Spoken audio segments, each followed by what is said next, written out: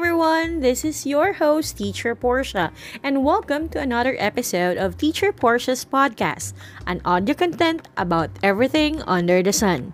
My aim is to provide medium of insights that will be helpful to all willing learners. A teacher voicing out her humble opinion which may apply to you or maybe not. Just remember, school is not even the greatest challenges we will all encounter. Life is. Life that exists beyond the four corners of our classroom because everything has a story to tell and learn from. Let's start!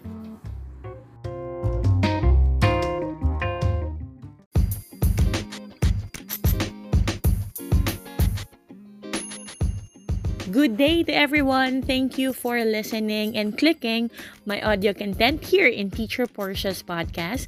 This is your host, Portia Ebol. And for those people who knows me, they know that I am affiliated in Voice of the Teachers Multimedia.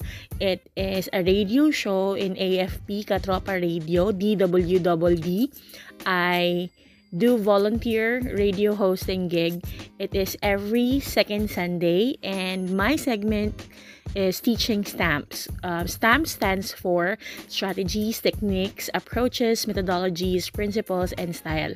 Usually we do have two segments every Sunday and I and my partner, which is University Extra Extra with Miss Joy Castillo Pasidis, are the one who do the first part and then the second part for the teaching stamp. However, March 14, my partner is not around, so I was handling the show for 1 hour and I would like to, this is my first time for almost 2 years. So this is my first time handling 1 hour full radio gig interview without somebody. So I want to share it with you, the content of that interview. So it will be in 2 episodes. So this first episode titled Educational Vlogs, Exploring Your Purpose in Creating Your Own Content. My guest here is Justoni Jess de Guzman, the teacher, blogger, and YouTube content creator. He works in Southville 6 Elementary School Division of Laguna. He's a good friend of mine and I hope that you enjoy our talk and you will learn something from it. Let's listen.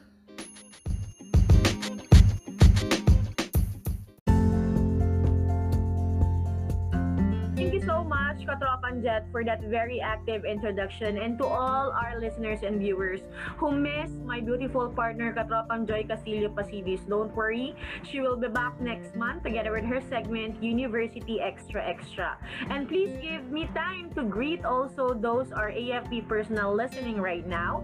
Department of National Defense Secretary Delphine Lorenzana, AFP Chief of Staff Lieutenant General Celulito Sabihana, PA, AFP CRS Commander Major General Ernesto Jun Torres Jr., PA, DWDD Station Manager Major Luzelle Lara, PA, and DWDD Production NCO Sergeant Jeffrey Malimban, PN.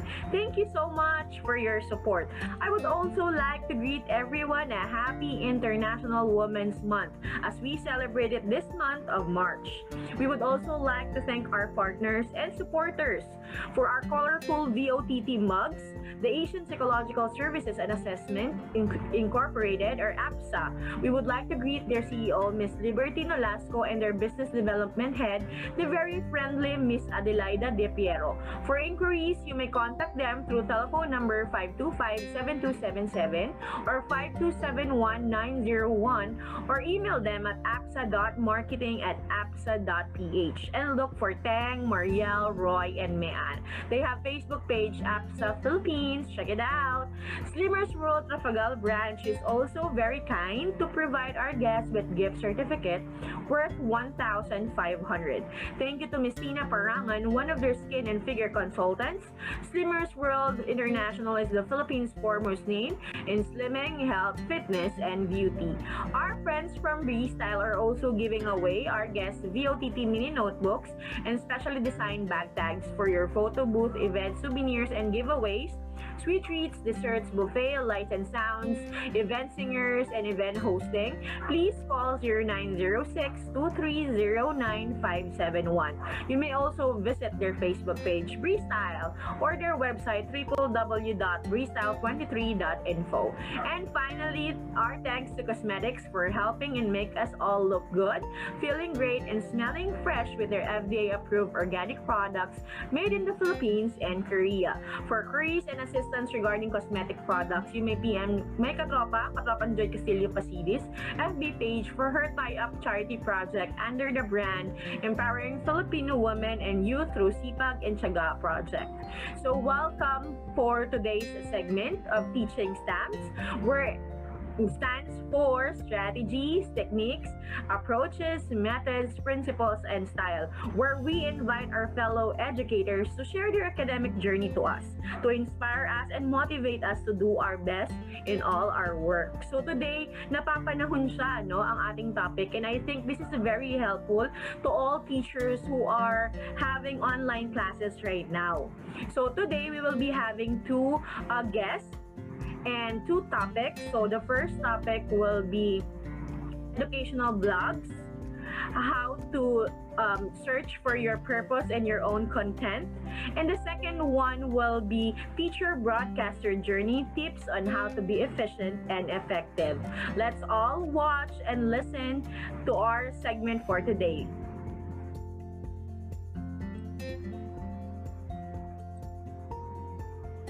So for today's first episode, titled Educational Vlogs, Exploring Your Purpose and Creating Your Own Content, we are so lucky to have one of the special guests, a friend of mine who is very close with me. We took up Masters of Education in English in National Teachers College. He is also a public school teacher, Teacher 2 in Southville Elementary School Division of Manila, and also a YouTube content creator. None other than my katropa and my friend, Justoni E. De Guzman. Hi! Hello mga katropa! And good evening. Thank you for having me here. Thank you so much. Yeah, thank you for being with us, and I am so excited. Sa lahat ng mga katropa natin, si katropan Jess, which we call him, is a really close friend of mine. So I invited him today because I want him to share his experience as a YouTube content creator. So tell me, Jess, how did it start?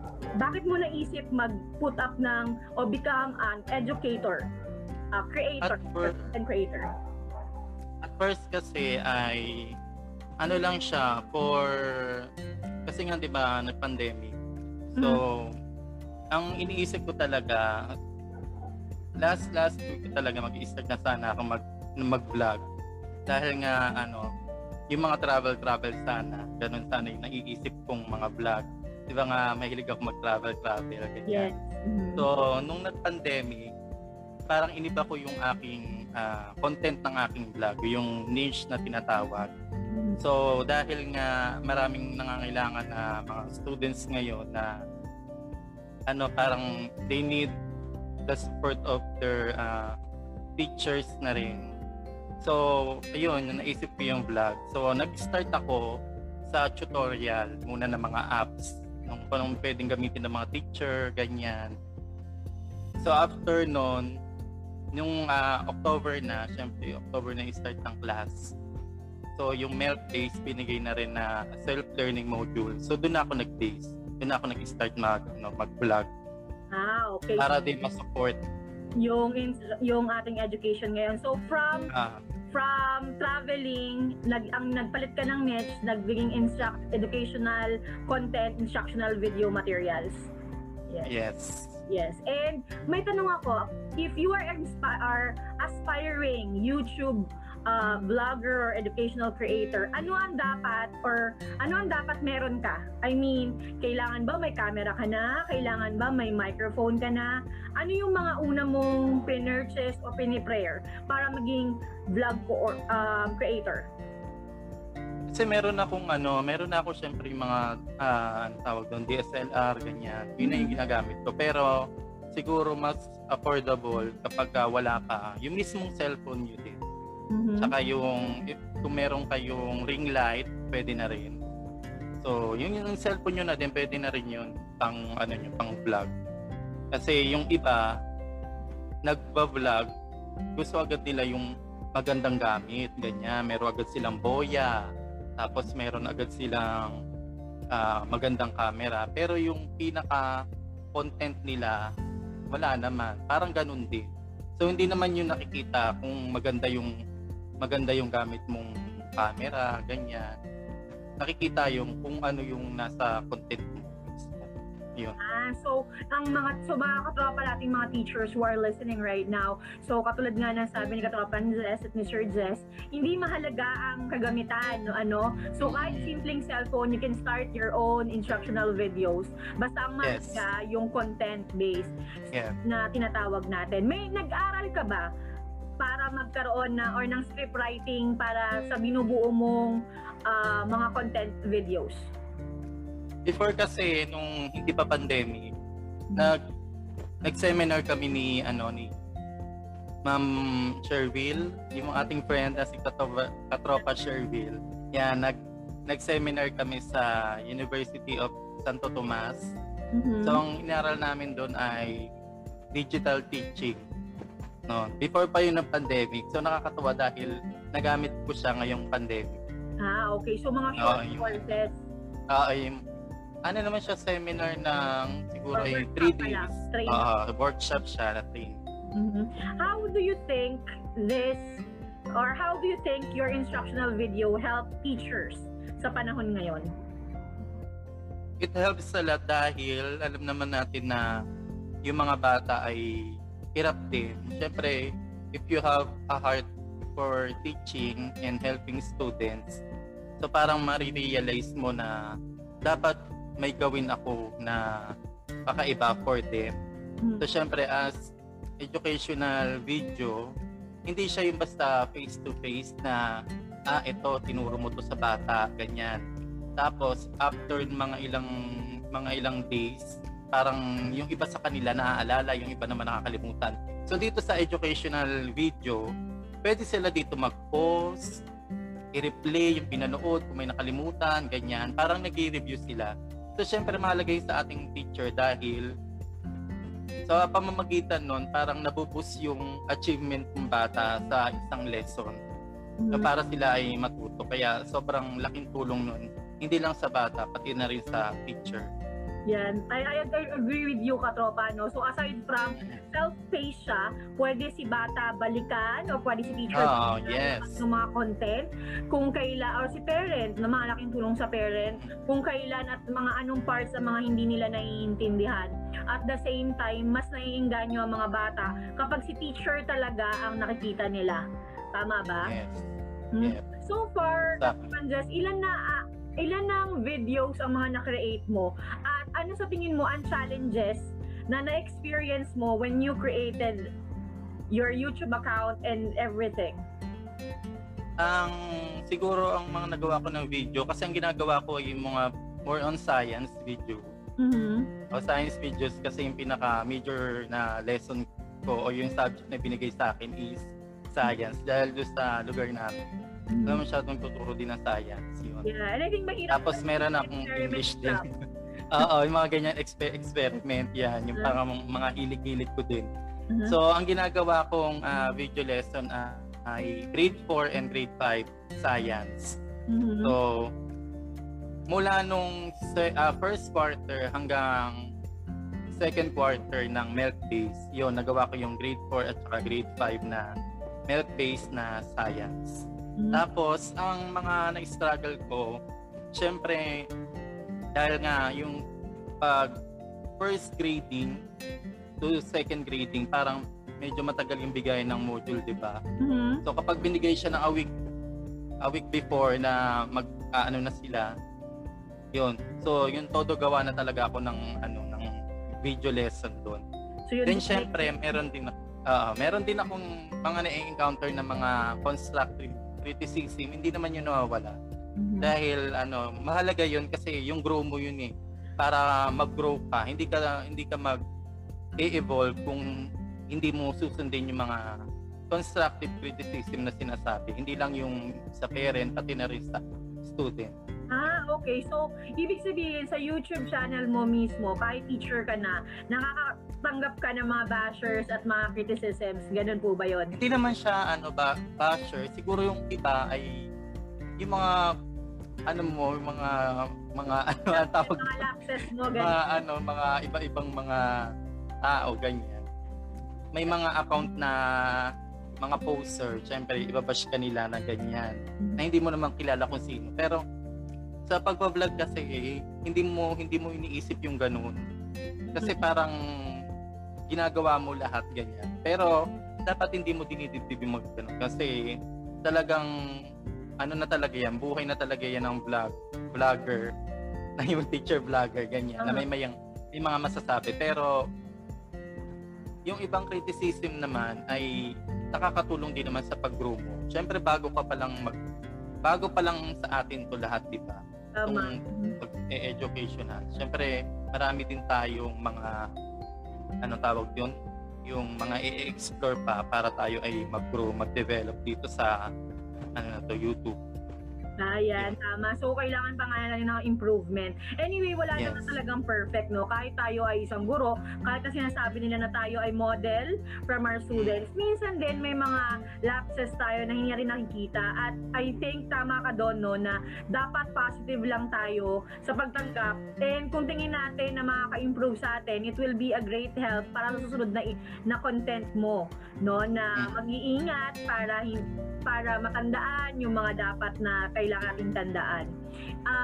How long will it take for you to create a content? At saka ano ba dapat, ilang oras dapat ang video? Or ilang minuto dapat ang video? So kapag nag-create ka na ng video mo, syempre unang-una dyan, dapat mayroon pang script. Yun talaga yung pinakamalaga. Pag nagtuturo tayo din, syempre di ba may lesson plan tayo para yun yung guide natin. Yes. So dito naman sa educational vlog, dapat may sarili kang script kasi pag wala kang script, para kang maliligaw-ligaw, parang katulad din ng paggawa di ba ng lesson plan. Yes. Pag nagturo ka sa mga bata tapos wala kang lesson plan, para kang lutang sa ere, ganyan. Tama. Yung motivation mo nasa dulo na. Tama. Tapos yung kung ano nung mga pinagagawa mo, ganyan. So kailangan meron kang script. And doon naman sa timeline nung lesson mo, kung ito ay i-upload mo sa YouTube, if ever, syempre kailangan mo na malaking watch hour. Kung gusto mo i-lesson yung hanggang umpisa hanggang dulo, kasi sa YouTube kasi mahalaga yung watch hour. 1 hour kasi parang meron kang dong 4,000 watch hour na tinitingnan. Okay. Pero kapag naman, so, kailangan Katropan Jess ang video mo 1 hour? Ganun ba yon? Pwede naman, pero pwede mo rin naman ipaiksi ng konti. Kunyari ay minimum siya ng 7 minutes pataas. Okay. Para hindi naman masabing, ay, saglitan lang naman tong video na to. Di ba sayang yung paggawa mo kung maikli lang? Okay. Mga ganon, oo. Tapos lalagyan mo siya ng mga effect din para siyempre sa pagbablog, marami yang hinihingi. Kailangan yung may lively, may mga gumagalaw-galaw, hindi yung pwedeng ang haba-haba ng mga salita. Hindi yan pwede doon sa educational vlogging. Kailangan puro mga picture, ganyan, mga video. Okay. So integration siya ng music, photos, videos. Yes. So para maging instructional siya. Wow, marami natutunan sa'yo ngayon Entertainment din kasi siya aside sa instructional. Gaano katagal ang editing? I mean, yung pagpagawa ng, sabihan ng 7 minutes na video, gaano ka katagal or gaano si teacher katagal makakagawa ng ganon? Sa script kasi pwede siyang isang araw. Then ang ginagawa ko kasi meron akong binivideo ko yung sarili ko na nagtotalk, ganyan. Meron kasi ako, di ba, science. May mga experiment, ganyan. Pinapakita mo yung real objects, ganyan. Tapos nung first quartering, mga ganyan yung aking mga ginagawang educational video. Then, doon naman, nilalagyan ko siya ng PowerPoint para doon sa explain naman. So, makakukuha yun ng mga isang araw din, ganyan. Tapos, so next day naman, yun na yung editing, tapos yung upload. Yun. So hindi siya nakukuha ng ng isang araw na dire-diretso kasi papangit din syempre yung gusto mo 'di ba maganda yung kalabasan niya. So most probably 4 days to 1 week. Mga 3 to 4 days. 3 to 4 days. Sa'yo siguro kasi nga since expert ka na, pero sa mga katulad na yung pagsisimula pa lang, aabot na mga 7 days or mga 1 month, depende. And ano naman yung how do you call this? Have you experienced or yung mga comments ng mga estudyante mo? Ano ang nakita mong effects yung mga vlogs mo sa mga estudyante mo ngayon? Since hindi kayo masyadong nagkikita at online, pag ba pinapanood nila, anong sinasabi nila? Natutuwa ba sila? Or ano yung mga reactions nila? Nakakatuwa kasi yung iba minamay day nila, ganyan. Tapos pinupost nila sa Facebook. Tapos may mga nagko-comment na, ay, sir, nakasubscribe na ako. Yung iba ganon. Yung iba naman ay, sir, nakanood na ako, ganyan. Binabalikan ko na lang ulit, ganyan. Yung mga ganong time. Pero yung iba ay, yun nga, syempre diba modular ngayon. So, ang ginagawa ay pinapadalhan na lang sila ng video, cellphone. Para nakakanood din sila. So, modular kasi diba, hindi nakakaano ng YouTube.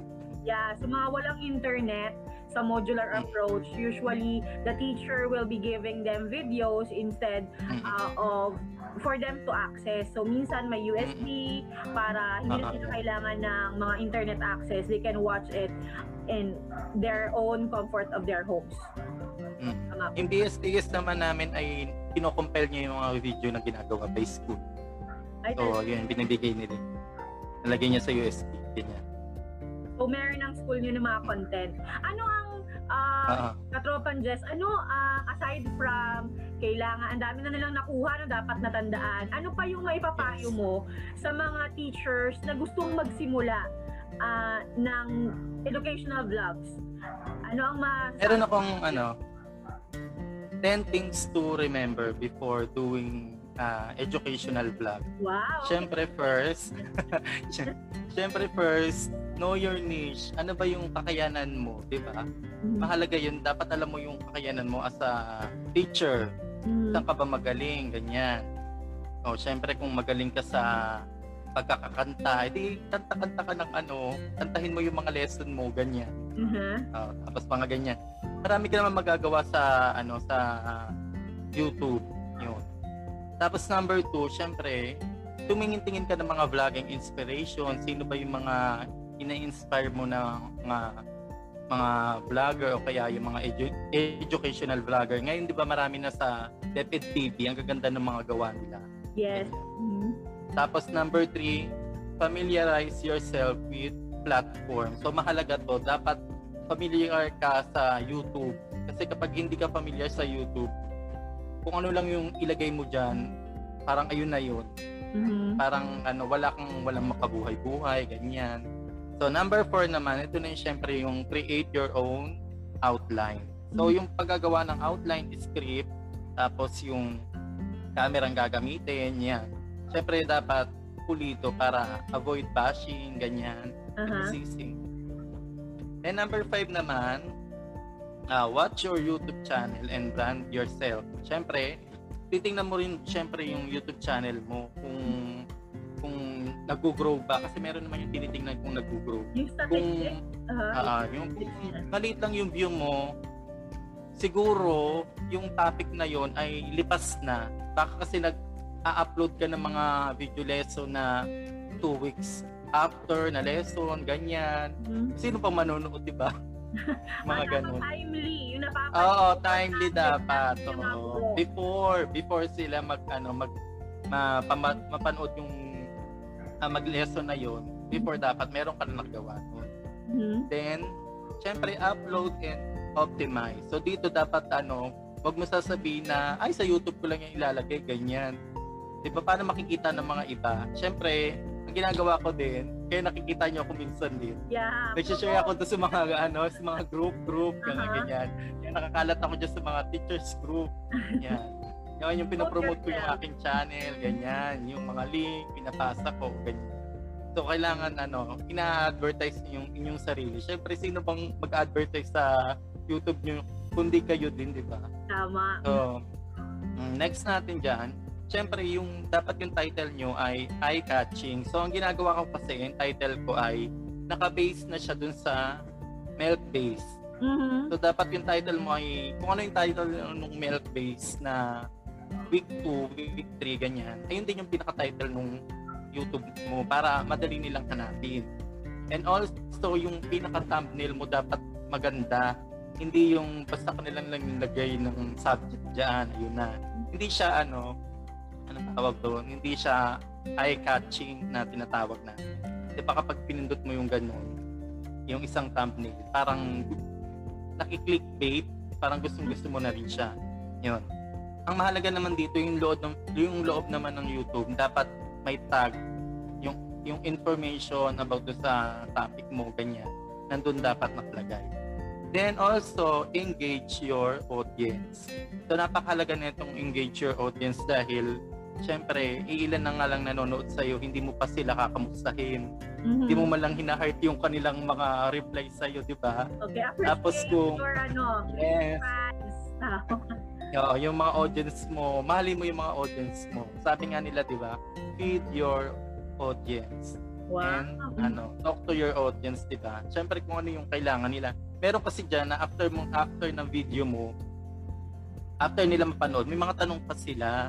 Okay. Oo, di ba? Kasi nga, ibig sabihin, medyo may gusto pa silang malaman tungkol sa iyo, di ba? Yes. Kaya gano'n. Or naman, i-heart mo sila, ganyan. Mga request na mga i-request mo sila, ganyan. Minsan may mga nagtatanong din na, sir, ano ba yung mga ganyan? Paano ba ito? Ganun, di ba? Dapat ready ka rin mag-reply. Kasi kapag hindi ka mag-reply, parang sabihin nila sa'yo, stop naman yung teacher na. Hindi mo na ako natutulungan. Oo, napaka-ano.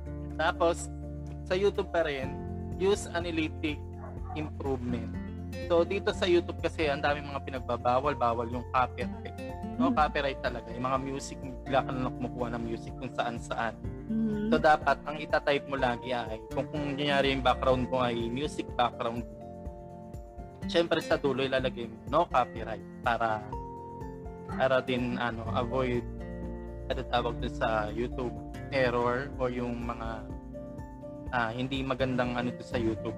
Then yung last is stay vigilant. Syempre sinasabi ng mga YouTuber, consistency is the key to success, ganun.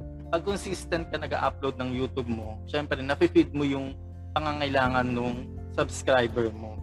Pero kung once a month ka lang nag-upload, syempre, yung yung subscribers mo, naghihingi sila ng sa'yo, parang latest. Oo, yung latest sa'yo. Wala ka naman maibigay. Kaya ang gagawin nila ay aalis na lang sila sa Just lang mag-subscribe.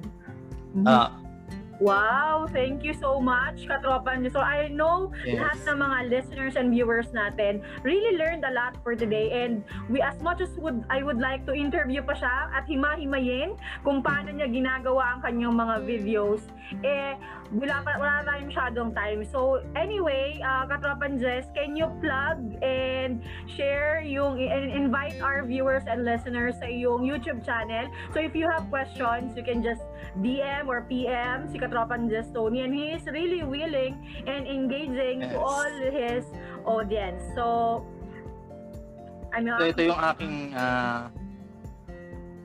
aking vlog. Ayan. Papakita ko na lang dyan sa screen. Ayan. Wala. So, subscribe to YouTube. Anong niyan? Please subscribe to my YouTube channel. #JessReal. Just kasi dapat kasi sa YouTube name mo, wala ka masyadong kaparehas. Para madali silang makita. Yes. #JessReal. Wow, okay. So hashtag Jezreel, Jezreel. So please do Yeah. subscribe, and if you have more questions, Thank you. especially sa mga science, nandito ang ating katropang Jess, who will be very helpful sa ating lahat. Thank you. Thank you so much.